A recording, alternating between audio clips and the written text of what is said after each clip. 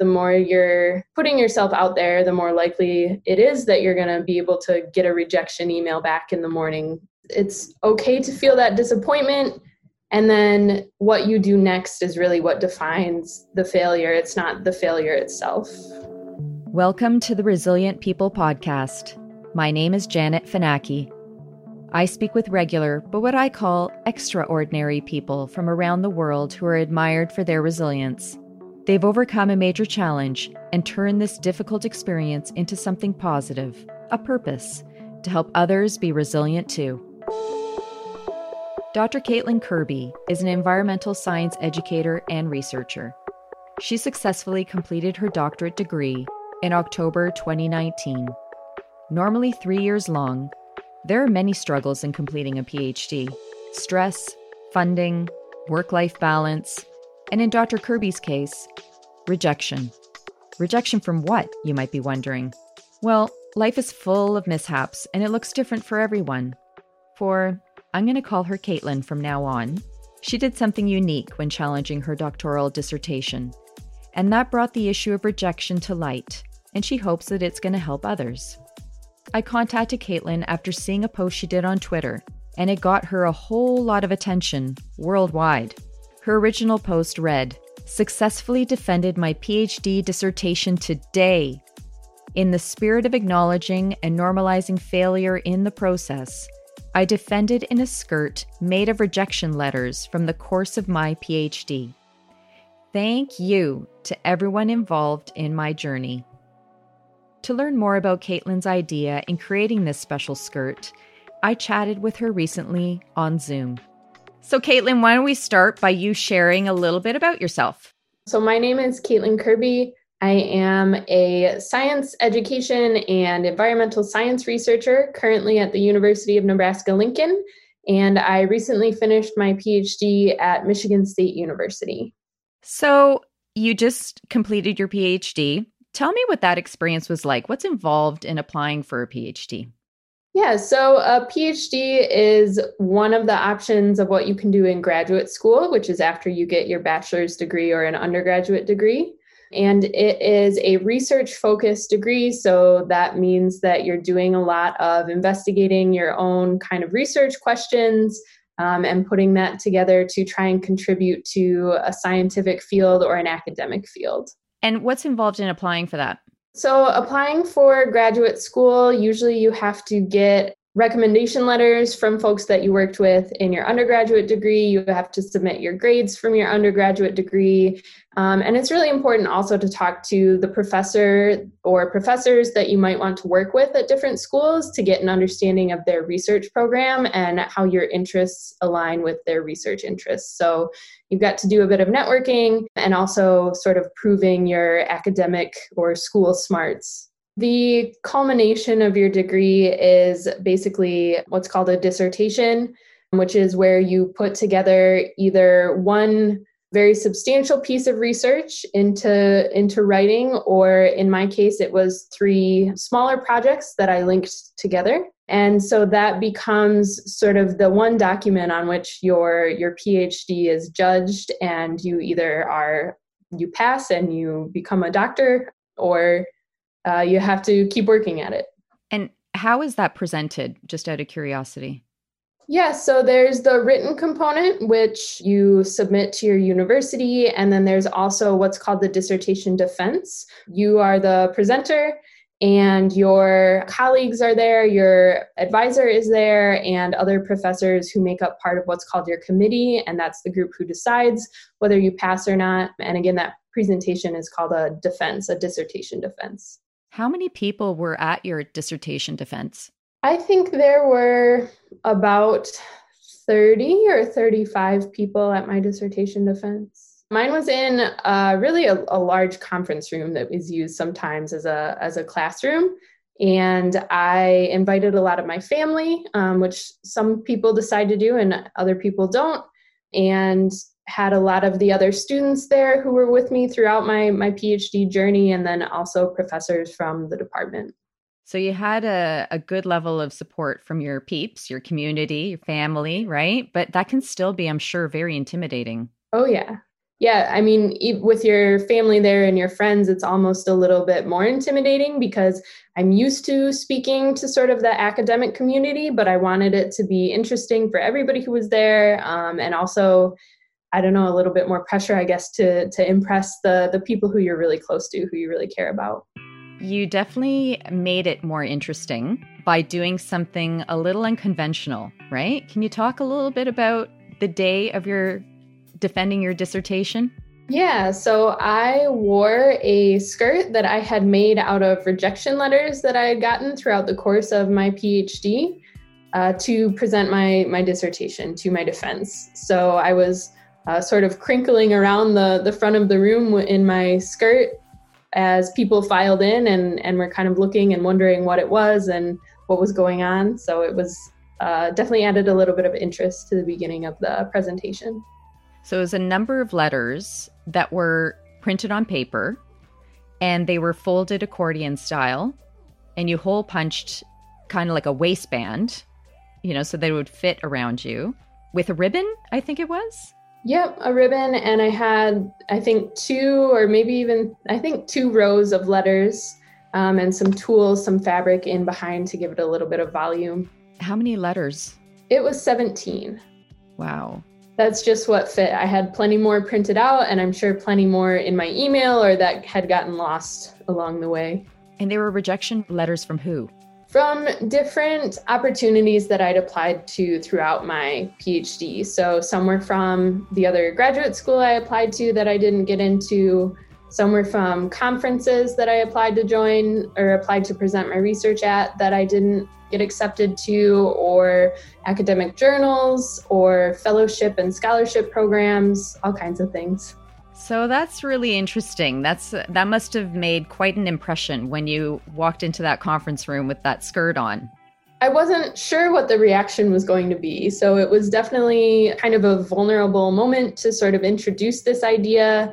I mean, it's not immediately obvious, just from the skirt itself that the letters are rejection letters. So I had to announce that. And as it was sort of an interesting, sort of an intake of breath at like, well, this is strange. Why is she wearing rejection letters? And then as I described the reasoning behind it, I think more people sort of understood the idea. So what was the reasoning? So throughout my PhD program, I was in a very supportive environment where my advisor encouraged us to apply to a lot of things, and also started about halfway through my program at our weekly meetings, having all of the professors or anyone who had graduated from student status share a failure from their week at the beginning of our meetings in an attempt to normalize failure and rejection as part of the process. And I thought that was a really cool idea. And I knew going into my dissertation defense, when you make a presentation where you want to pass and show how you've achieved all these things throughout the years, the presentation that you make is very clear and linear and tells this nice, clean story. But I wanted some visual representation as well, that it wasn't really like that. There were speed bumps along the way. That is so interesting and such an important message for life, right? I mean, I've heard from experts that it's so important for children to face failure, to understand and normalize rejection, that it's all a part of building your resilience and building your character in life. I definitely have been interested in those ideas as well. So I read the book about the growth mindset by Carol Dweck, I think it is. It's definitely been an idea that I've tried to embody. Dr. Carol Dweck is a professor at Stanford University. She has done a large amount of research on why some people give up in the face of adversity, while others work to overcome it. Dr. Dweck says, it's all in our mindset. Because if you believe that knowledge and talent grows with persistence and effort, then you see failure as an opportunity to learn and get better, versus a reflection of your ability. But one of the things that I found interesting is that having knowing that failure is important and a necessary part of the process doesn't necessarily make that initial disappointment or that feeling you get right after the rejection or the failure, it doesn't necessarily make that part any easier. So I definitely still feel that very much when I have some kind of setback, but I think it's then that part after that, the part after the reaction, after letting yourself be disappointed, that we can control and sort of take the time to learn the lesson from that failure. How did you learn that? Practice. So yeah, I had a lot of opportunities for that failure and those moments. And I think time helps as well. You know, the more you're putting yourself out there, the more likely it is that you're going to be able to get a rejection email back in the morning or whenever it is. So I think practice really and letting yourself feel that disappointment, but then taking the time to revisit that and say, okay, is there anything helpful I can learn from this? And if so, what is it? And if not, then just moving on. So that I'm guessing is a message that you would share with other people, right? Yeah, I think so, that it's okay to feel that disappointment. And then what you do next is really what defines the failure. It's not the failure itself. So out of curiosity, once you had presented, were there any questions other than your research that you had been working on during your PhD about the skirt in particular? I don't think people asked questions about the skirt. After the presentation, I definitely heard support for the idea, that people appreciated it. And if there were people who didn't appreciate it, they at least didn't let me know, which is nice of them. But I was pleased that it resonated with people. And you certainly got a bit of attention about it. I mean, I had found you on social media and I contacted you because I just loved your story so much. What's been the feedback from people out there in the social world? I knew that it would get some attention on what's called academic Twitter, which is sort of a subset of people on Twitter who are sharing their research and journeys through universities. So I tweeted it out, and then it really got picked up a lot beyond that, which was kind of surprising to me because, as we talked about, you know, a dissertation defense and academia, getting a PhD aren't necessarily things that are very well known, are processes that are very transparent to people outside of universities. But I think it was the message itself that resonated and got picked up and shared a lot. And so I was really happy to see that it was useful to people, or, you know, on occasion inspiring or helpful.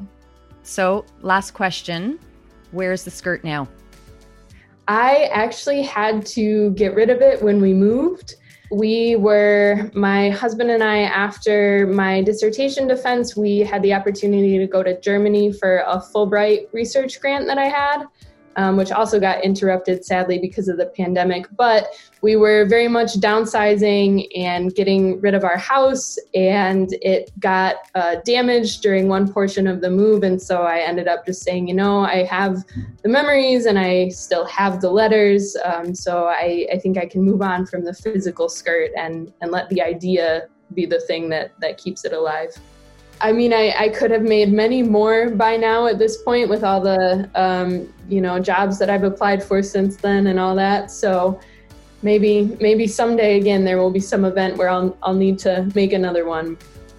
Just as I learned when I had education expert Jane Christoffi on an earlier episode, her message was that we need to let our children fail in order to succeed and remind them that failure is a normal part of life. In Dr. Caitlin Kirby's scenario, we're seeing this applied even in the adult world. She did it in such a fun way, too. The response to her tweet and the photo of her wearing her infamous rejection letter skirt is fantastic. Comments like, "You are a badass. I just started my PhD and am terrified and needed to see this." Or, "You have no idea what you've done for a complete stranger. This is so inspiring to me as I thought about just forgetting this journey. I'm invigorated to start again. And I'm going through some difficult rejection stuff lately, and I'm glad to see this." Woohoo! Social media for good. I'd like to thank Dr. Caitlin Kirby for joining me, and I'd like to thank you for listening to this episode of Resilient People. You can find her original tweet at Kirby Kai.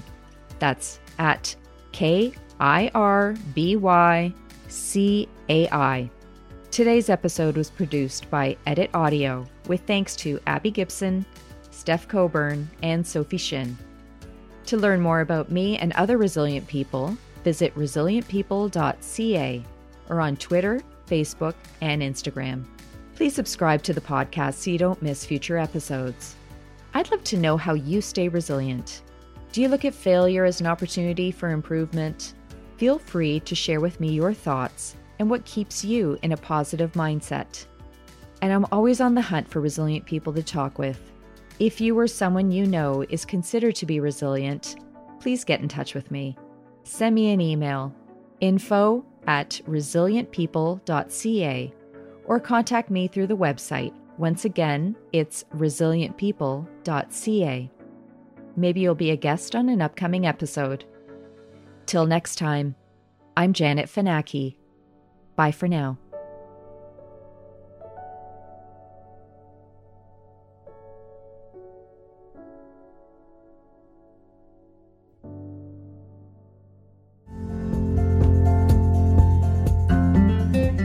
Divorce sucks, but it doesn't have to be all bad. Hi, I'm Leanne Townsend, a family law lawyer and partner at the law firm Brody Thorning LLP. I'm also the host of the Divorcing Well podcast.